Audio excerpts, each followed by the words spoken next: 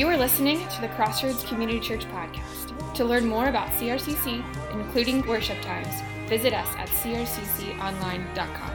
We've been looking at different characters in God's Word. We've been looking at where they were back then, as far as what God's Word teaches us. How did it relate to Jesus Christ? And then how does it affect our now?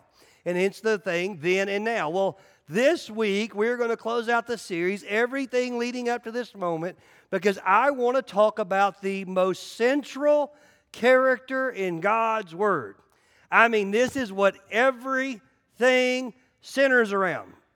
And I was trying to figure out the best way to introduce this character, because if you're like me, your mind starts racing like, okay, well, who is it? Who is it? I think I got some ideas. And so I did a little bit of research, taking out the words a and thee and thou. And I went and I said, I wonder what word is in God's Word the most. Now, I know you're thinking, what does that matter? It doesn't. This is just me and my little warped mind, because I was just curious. I was like, I wonder what word shows up the most in God's Word and how it relates to this major character, this central theme, this character that the whole Word revolves around, and if it tells us a little bit. And I've got some information for you. There's actually 5. I'm going to give you the top 5 words that are in God's Word that show up the most. Is that cool? Now realize that this is depending on your translation, all right, because they are taking Hebrew, which is Old Testament, Greek, which is New Testament, and they're translating that into some sort of whether it be a language, English, Spanish, French, whatever it may be, but depending on your translation. So with that being said, are you ready? Here's your top 5 words that are in God's Word that I hope are going to lead us to what this central character in the whole aspect in closing out then and now. The top 5 are actually, there's a tie for 3, 4, and 5. All right, for 3, 4, and 5, there's a little bit of a tie. It shows up 2,750-ish times in God's Word. The 5th one, if you want to take notes, you can. It's the word people. People shows up in God's Word 2,750 times. Tied with that, number 4, would be Israel. So not only does God's Word constantly mention people, but it constantly mentions also Israel. And then the 3rd that's tied at 2,750 times is the word man. Now, I do not think it's by coincidence that the words that are in God's Word the most are people, Israel, and man. Just want you to think about that. The 2nd kind of starts really launching off the page. We go from 2,750 times to this word shows up 4,300 times in God's Word. In the Old Testament alone, it shows up 3,000 times. And in the New Testament, it shows up 1,300 times. That word, God. God is second on the list. Now, I know you're thinking, how is God second on the list? Well, because the first word really starts to show us what this central person, this central character of God's Word. It's really going to point to it. I know a lot of you got something in your mind. Are you playing this game with me? Like, what is the central person? Well, the word that shows up the most in God's Word, somewhere between 7,000 to 8,000. So we went from 2,750, and then we jumped to 4,300. Now we've almost doubled that. In fact, 7,000 times in the Old Testament this word's used. In the New Testament, it's somewhere between 600 to 700 times, depending on your translation. The word that shows up the most in God's Word is the word Lord. Lord. Now, if you think about this, and you start thinking about what the word Lord means, I actually wrote you a definition. The word Lord literally means someone or something having a power or authority or an influence. Someone or something that's having a power or an influence or an authority. That's what the word Lord is. And I would tell you that knowing that Lord is the word in God's word that shows up the most gives you a real big hint to who the centralized character of the whole gospel, the whole canon, from Genesis chapter 1 to Revelations, the whole thing, who that character is. Now, I know a lot of you are saying, well, Mickey, there's kind of a big character that you didn't mention. Like, he's kind of a big deal. Like, I would say it's the central character of the whole gospel, Jesus. And I would say you are correct, but I don't think you understand exactly where we're going today. See, Jesus actually shows up in God's Word 950 times, but it all shows up just in the New Testament. Because until he tells Mary, and you shall call his name Jesus, we don't hear of the name. We only hear of him as being prophesied about. And did you know that Jesus not only shows up 950 times in the New Testament, do you know that every single book in the New Testament has the name of Jesus in it except for one? 3 John is the only book that does not have the name of Jesus written in it. But I would tell you, though Jesus, listen to this, though Jesus is the most powerful name, I do not believe it is the central character of God's Word. I believe by far it's the most powerful name. In fact, we can look over to Philippians chapter 2, verse 10, where it says, at the name of Jesus, every knee shall bow and every tongue will confess that Jesus Christ is Lord. By far, Jesus is the most powerful, but it's not the central character in God's Word. And if you go back to the word Lord, it'll give you a little bit of a hint. If Lord is something that has authority over something or someone, if Lord is something that has authority or power, then the question is, the only way something can be Lord is what? It has to have something that it's over. See, I believe, if we were to think about the central theme, and to help you understand my mindset, I want to know, what does God's Word completely revolve around? Not the message, but what was God's Word completely written for? What is the concept of it's going to? And I thought, is it Abraham? No. Is it Paul? No. You know, Abraham's the father of many nations. Paul literally launches the whole missionary journey and takes the gospel to the Gentiles. You know, we can look at all of them from Adam and Eve all the way. But the reality is, listen to this. I believe, in fact, I want you to do me a favor. If you have a paper Bible, or if you have your phone, I want you to hold it for a minute. And I'm going to give you a very simple illustration of who the central character in God's Word is. The central character in God's Word is not in God's Word, it's holding it. Do you know that this whole Then and Now series and everything in God's Word revolves and is for you? Like in the beginning was the Word, and the Word was flesh, and the Word, all of that was because of you. When He spoke and things came into existence, you know why? Because of you. Like, I want you to grasp the immensity of this, because we all the time go to different Bible studies and go to different classes and go to different things, and we study all these different biblical characters, and we talk about how great they were and how it relates to Jesus and how it's going to change somebody's life later. But you need to know the central character in God's Word always has been, always will be the simple pronoun you. Billy Graham actually had an amazing concept. If you've ever heard Billy Graham, and obviously he has passed and was an amazing evangelist, but he was the first person that you ever heard make this statement. He would say, take John 3:16, for God so loved the world. He'd say, and take the word world out of it. And he'd say, and do yourself a favor and put your name there. And Billy Graham from a stage would normally read something like this. For God so loved, you can put your word, I'll use Mickey. For God so loved Mickey that He gave His only Son, that Mickey believes in Him should not perish, but have eternal life.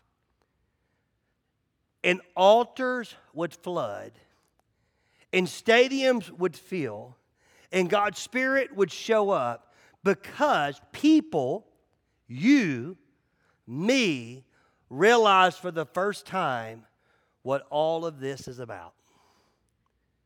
See, we're closing out the series of Then and Now with by far the most active character that will never end. It's you. Like somebody's probably never told you that, have they?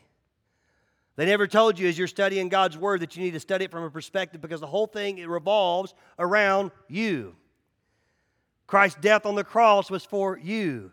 The way you will respond to it, the way you will accept it, the way you will carry it out, the way that it will change your life, the way that you will live your life. Like we always talk about not being me-focused, but it doesn't matter whether you are here in present or whether you're online or whether you're going to listen to a podcast. You need to understand that you are a really big deal. You are a huge deal. But you don't feel like it, do you? Isn't it amazing that literally the centralized character of God's Word, you, is probably the character that feels the least out of all the characters in God's Word? Like we'll talk about people that murdered people. Talk about people that had adulterous affairs. We'll talk about people that were crucified, and we'll talk about all these different things. And no matter how terrible their life was, we will put worth to them because they're in God's Word. But when it comes to our own life, because we're not living in the testimony of who He is, because we don't know how our life's going to end, we usually take what is a very, very worthy life and we devalue it, don't we? We start talking about, man, I just don't know. I don't know if I can do this. I don't know if I can do that. I don't know if God's called me to that. Who am I? I'm the least of these. Boy, you get into some places and they will browbeat you, won't they? Like God's inspiration in writing the canon, you know why this is written? So that you could know. So that you can know the plans that He has for you. The plans to prosper and not to harm. The plans to give you a hope in the future. So that you could study His Word and you could actually understand who God is and what He is to you and understand what the characteristics and what He's calling you to do. So that you could study God's Word and through a spirit of discernment, He could guide your heart and guide your life and lead you to a purpose. A purpose that will lead you and bring you hope. A purpose that will lead you to help you make a difference. We talk about it around here so that you could know God. That you can find freedom. So that you can discover your purpose. And then the biggest part of all, and then you can go make a difference. I said it just a few minutes ago in our growth track. We were finishing up step 4. And it's always a great step because we talk about dream teams. We throw a little bit of a breakfast party and we eat biscuits and we laugh and we cut up and all the coaches from different teams come in and they talk to them and see how to get them plugged in and how to make a difference. Because the bottom line is this. At the end of life, what do we don't want? We don't want to live life simply for ourselves, right? Like, isn't that it? Like at the end of life, we don't want to get to the end of life. We don't want to get to the end of a career. We don't want to get to the end of whatever you're doing and go, you know what? I'm the only benefactor of this. We want to actually make a difference. So if we are the central character of God's Word, then that gave me one question. What do we do with that? What do we need to do with that? Well, turn with me to Romans. Romans chapter 10, a very, very, very familiar verse that I hopefully give you a little bit of a different perspective today. But I want you just to think back to what this means. It starts in verse 9. Because of what? Because we understand. Because we understand that we are the central character of God's Word, there's something that you should do. Because if you confess with your mouth that Jesus is Lord and believe in your heart that God raised Him from the dead, you will be saved.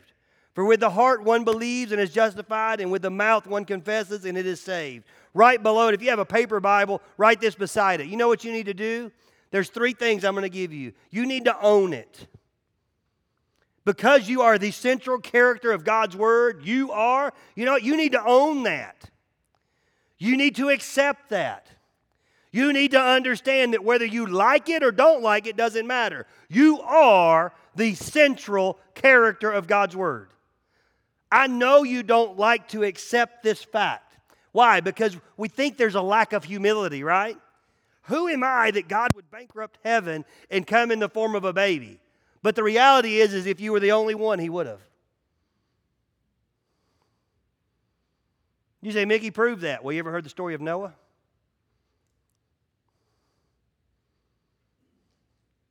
You ever heard the story of Sodom and Gomorrah? If I can find one in the city, he has always been in the process of redeeming the world if there's one that'll own it. The second thing I tell you to do is not only you need to own it, but you need to love it. You need to love it. Listen to verse 12. For there is no distinction between Jews and Greeks, for the same Lord is Lord of all, bestowing his riches.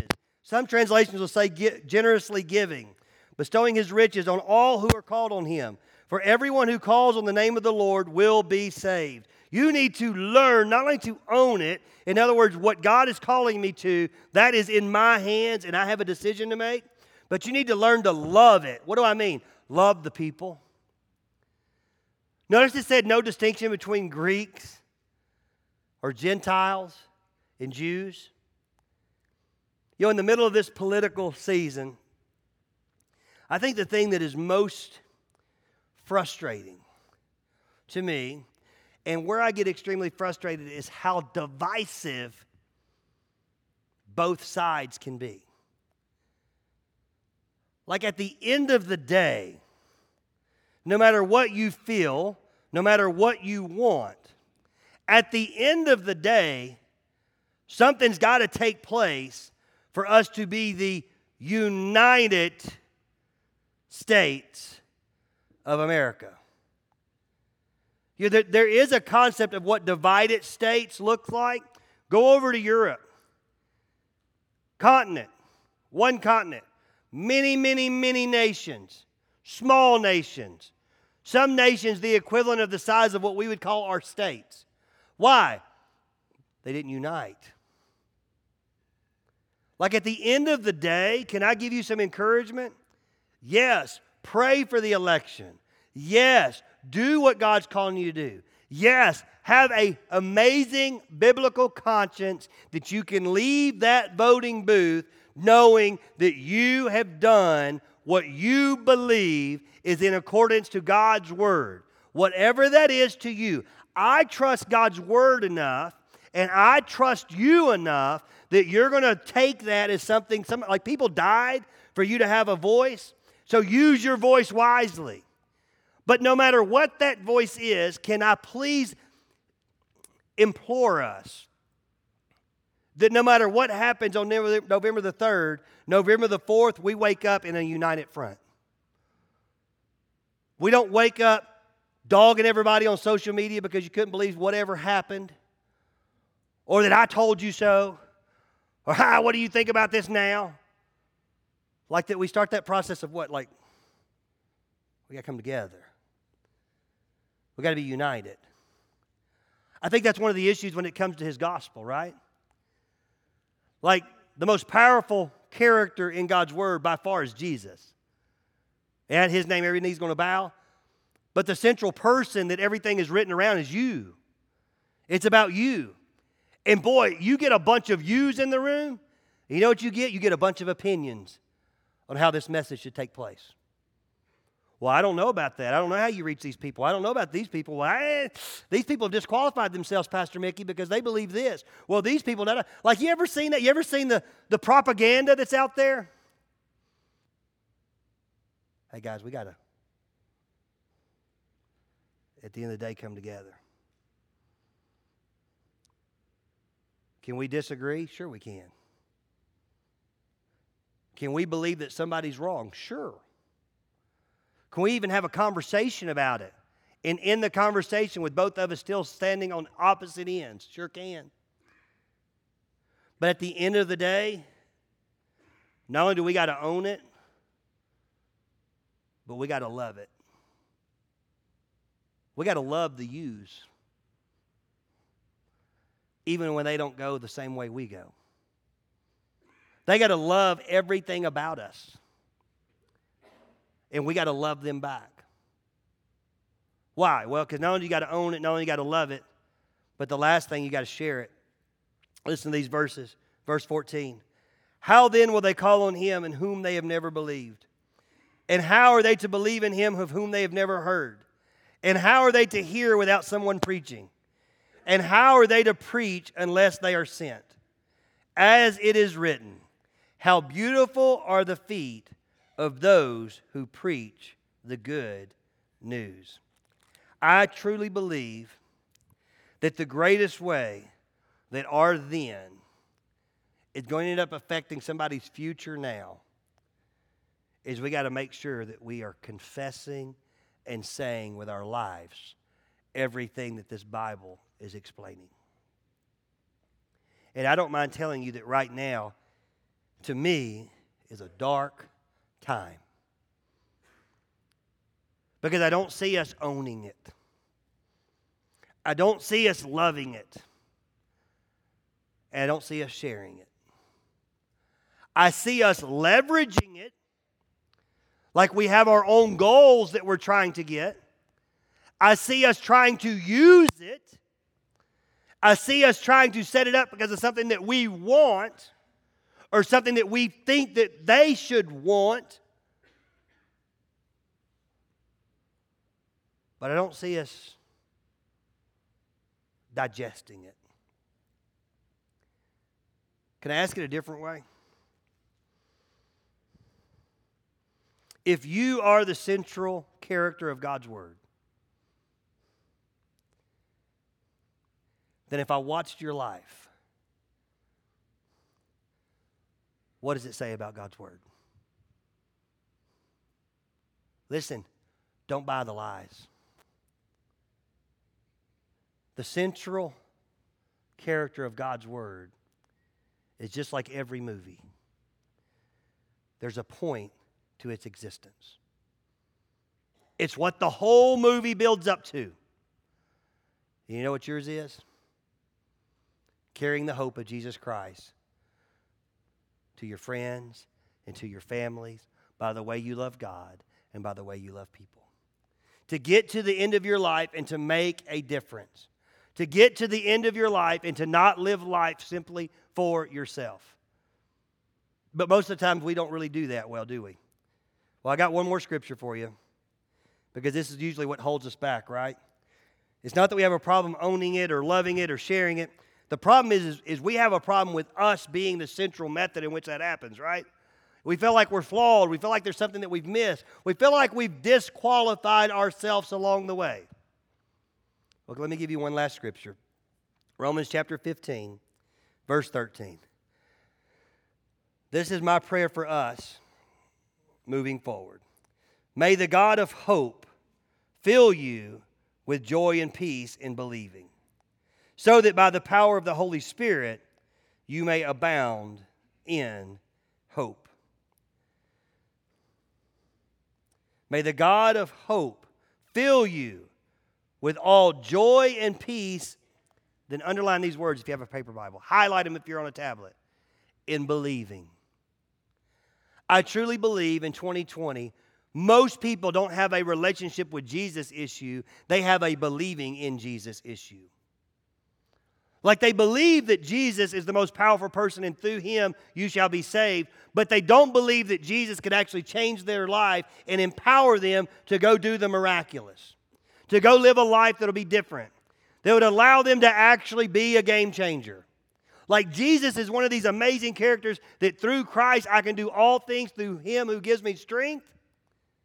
And that sounds like a great thing to put on the t-shirt, but we live a life of defeated frustration and suppression.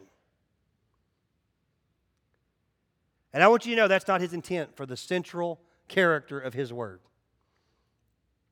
He died so that you could be the greatest vehicle in carrying the message to all the world.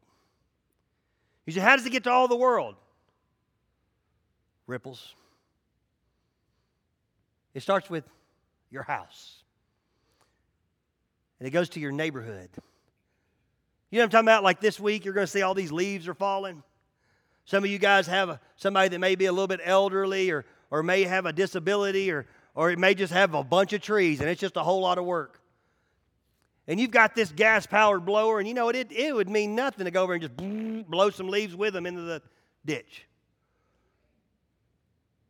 But just helping, right? Like doing something to actually talk and communicate. Can I ask you a simple question? What's your neighbor's name?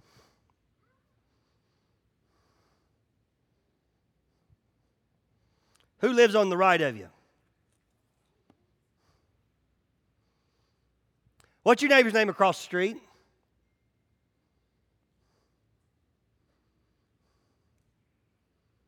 It's embarrassing, isn't it? You say, Mickey, man, I don't talk to them. You know, stranger danger, stranger danger. You know, that's how people disappear every day.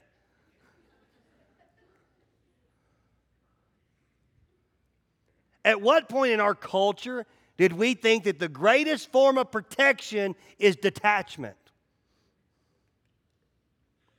Like the greatest way to make a difference is to isolate ourselves. Like as a country, when did we decide the most powerful position is exclusion? Like if you don't believe what I believe, then I'm going to pack up all my stuff and I'm going to start my own club. And I'm going to stay right here. And if the kids are out riding a bike and somebody falls and gets hurt, I'll go check on them. If I accidentally run over your pet on the way home, I'll stop and come knock on the door and say, hey, man, I don't know if this is yours, but I accidentally. If a natural disaster happens, well, I'll show up with a chainsaw. But you want me to go over there every day and just talk to somebody? You mean when I move into a neighborhood that I'm actually supposed to know these people that literally are separated by about 15 feet of yard? I ain't doing that. I'll tell you what I'm doing. By golly, as soon as I move in, I know I'm building a fence. I'm going to say it's for my dog. I don't even have a dog, but I'm going to buy one. I'm going to sound like an old boomer, but I can remember cooking and needing a cup of milk. And it wasn't, oh my goodness, we ain't got no milk. Hey, run down to the store and get some milk. It was, man, we ain't got no milk. Run over to Miss Jones and see if she'll give you a cup of milk. We don't have no eggs. Mickey, run over to the Campbell's house and see if they got 2 eggs. You're like, Mickey, people don't do that anymore. You're crazy. That's how you get shot.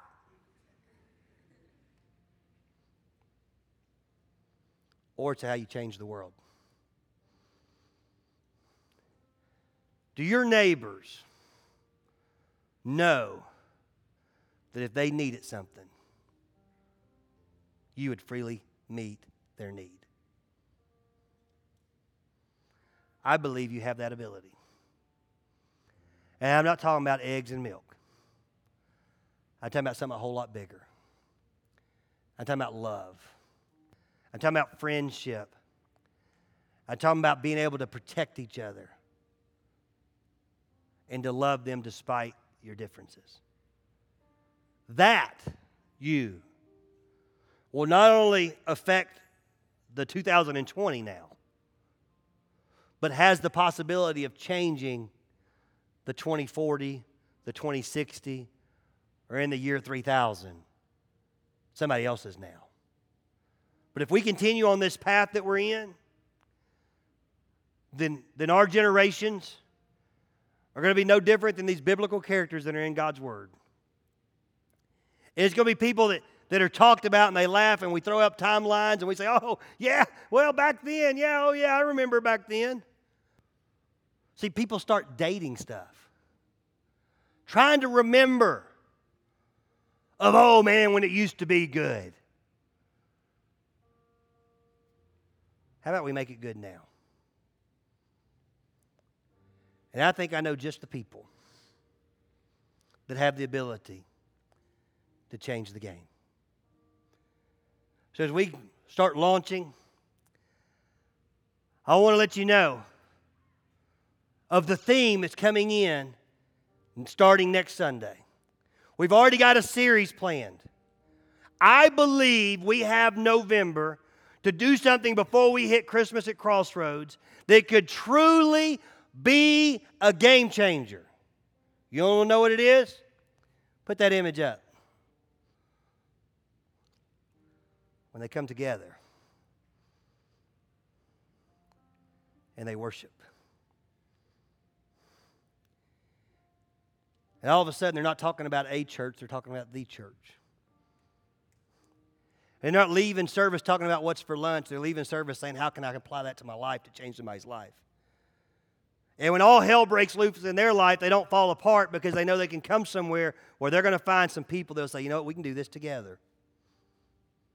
Like for the next 4 weeks, all we're going to talk about is what does together mean? What is it that we can do together? And you'll hear more about that starting next week.